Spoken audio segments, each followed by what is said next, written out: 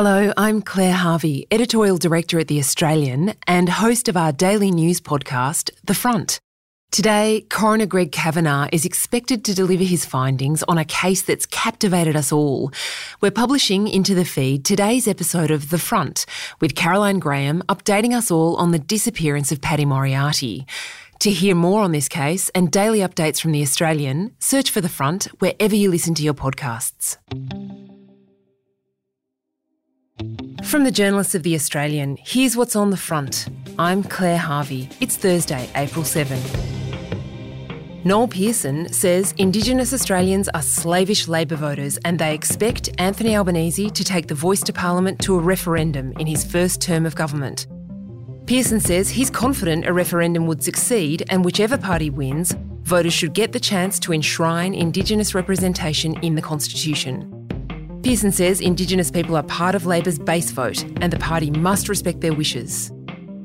Petrolheads, start your engines. All the drama and burning rubber of Formula One is back in Melbourne, with the long-awaited return of the Grand Prix. The track is faster, the city is fighting to hang on to the prestige event, and local hero Daniel Ricciardo is desperate to prove he was right to join McLaren. Our reporter, Angelica Snowden, is trackside and joins us soon. But first, a coronial inquest in the Northern Territory has heard stunning new evidence about a case that's familiar to the Australian's audience. The smash hit Lost in Larrimah podcast explored the baffling disappearance of a man named Paddy Moriarty from the tiny outback town. The coroner began examining the case in Katherine yesterday, and late in the day, an absolute bombshell dropped. In a moment, I'll be joined by two journalists who know this case better than anyone. On December 16, 2017, a man named Paddy Moriarty, aged 71, disappeared from the remote outback community of Larrimah, population 12. He's never been found, and nor has his dog, Kelly. Facing up to the fact that Paddy and his Kelpie Kelly probably aren't coming home hasn't been easy for anyone.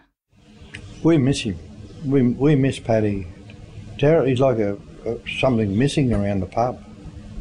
He lived here. Well, didn't live here, but he was here, you know. No, we miss Paddy. I miss Paddy. I really do. That was the Walkley Award-winning podcast Lost in Larrimah, made by journalists Kylie Stevenson and Caroline Graham, who also wrote a book, Larrimah, about the case. Caro, who was Paddy Moriarty and what happened to him? Yeah, in many ways he wasn't a super extraordinary man. I think if he hadn't disappeared, he would have been remembered quite fondly by a lot of people as a man who lived in Larrimah for quite a long time. You know, he was charismatic, he told a great story, but, you know, really someone who'd spent a lot of his life in pubs telling wild yarns. So in that sense, perhaps his life wouldn't have been so remarkable. But as you say, what happened was that he went missing in December 2017, and the disappearance is quite mysterious. He and his dog Kelly left the Pink Panther, the pub in Larrimah. They travelled a very short distance across the highway to their house. We know they made it home because his hat, his wallet, his keys and everything were at home.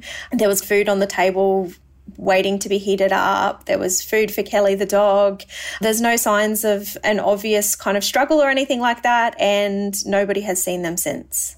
When you guys started investigating the case, did the police have a prime suspect or any suspects? Certainly right from the outset, there were a number of people in town who were friends with Paddy who suspected foul play. Police were very quick also to say that they suspected foul play. The circumstances of the disappearance, I think, made it pretty clear that Paddy had every intention of coming back home, that if he'd stepped out, that he'd only stepped out for a moment or two. And certainly there were a number of people in town who were pointing the fingers at other residents.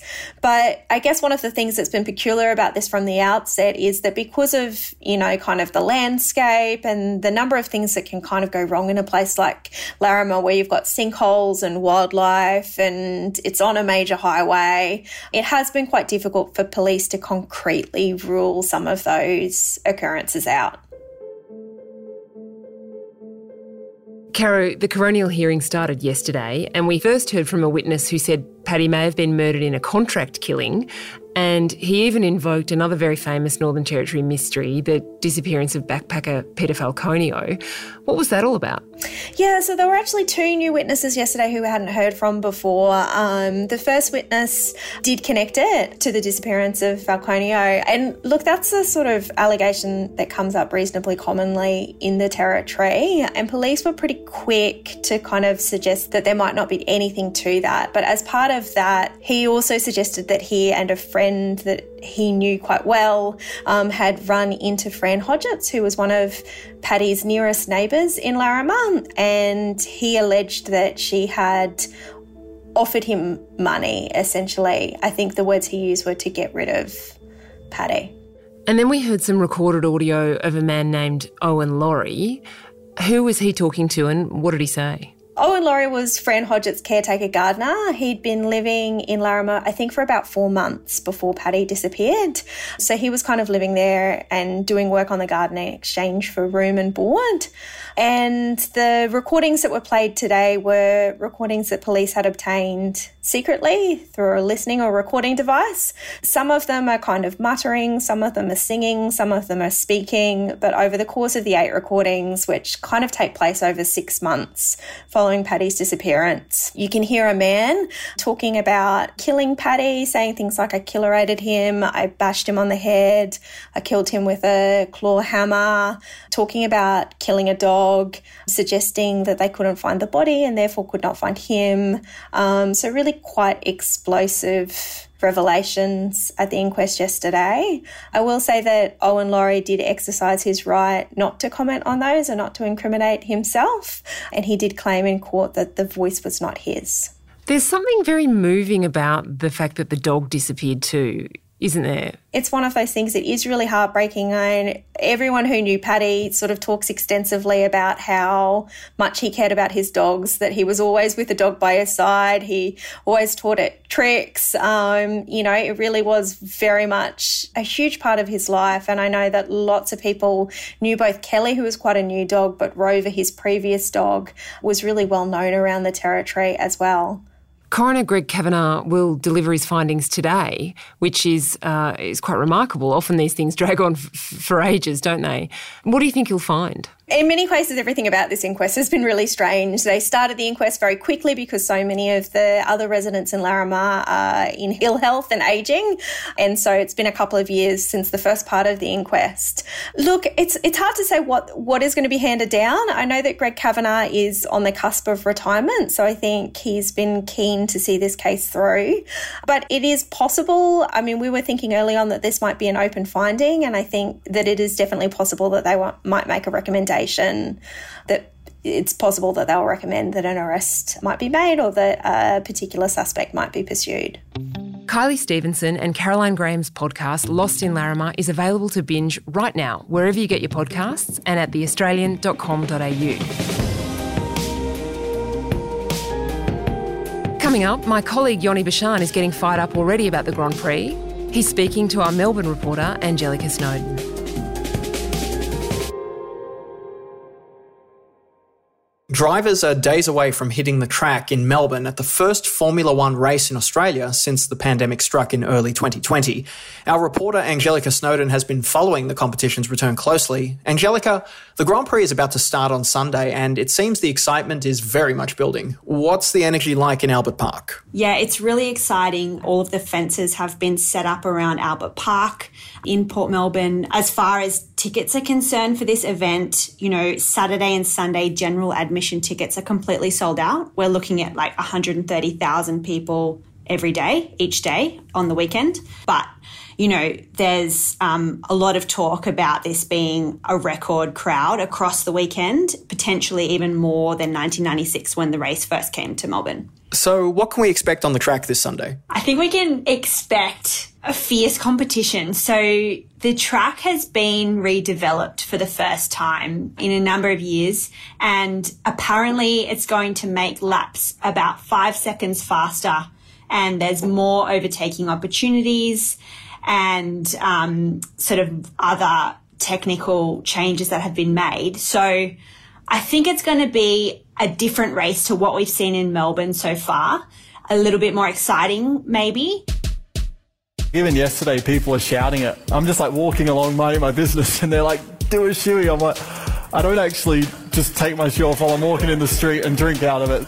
It's a big home series for motorsports golden boy, Daniel Ricciardo. He's a big personality, a bit of a larrikin character.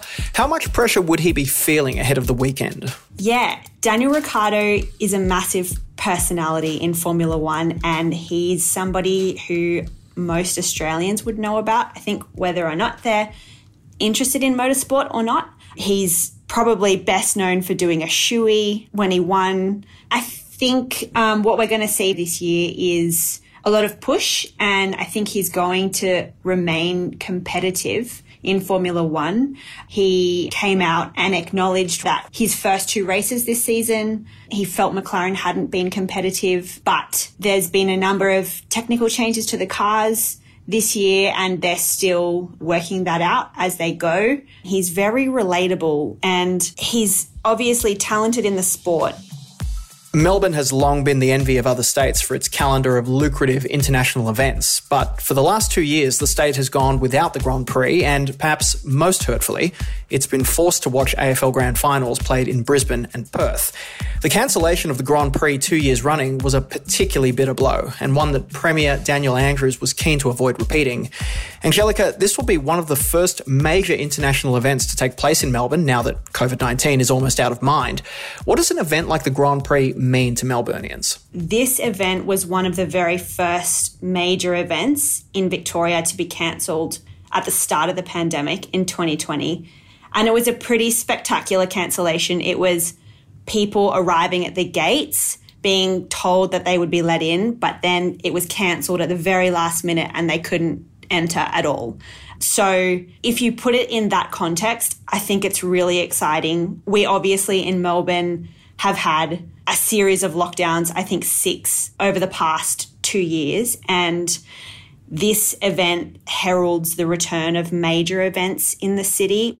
There's been some debate about where to slot the Australian Grand Prix on a calendar that keeps expanding. Is there a risk of Melbourne losing the Grand Prix? I'm not sure if there's a risk of Melbourne losing the Grand Prix altogether, but I know that there has been a little bit of competition between Sydney and Melbourne, as there usually is when it comes to major sporting events like this. I think, last year, the New South Wales Premier Dominic Perrottet had come out again and said, who wouldn't want the Grand Prix to be in Sydney? So from that point of view, there's a risk that Sydney will vie for the race. Melbourne's contract finishes in 2025. As far as I'm aware, there's no plans that have been locked in post 2025. And Angelica, I have to ask, but any predictions of who will take the grand prize this weekend? I hope it's Daniel Ricciardo. That's a little bit of a cop-out though. But, I reckon it'll be Charles Leclerc from Ferrari. He's been pretty dominant so far this season, and I reckon he'll be out for it again. Angelica Snowden is a reporter with The Australian, and she was speaking to Yoni Bashan.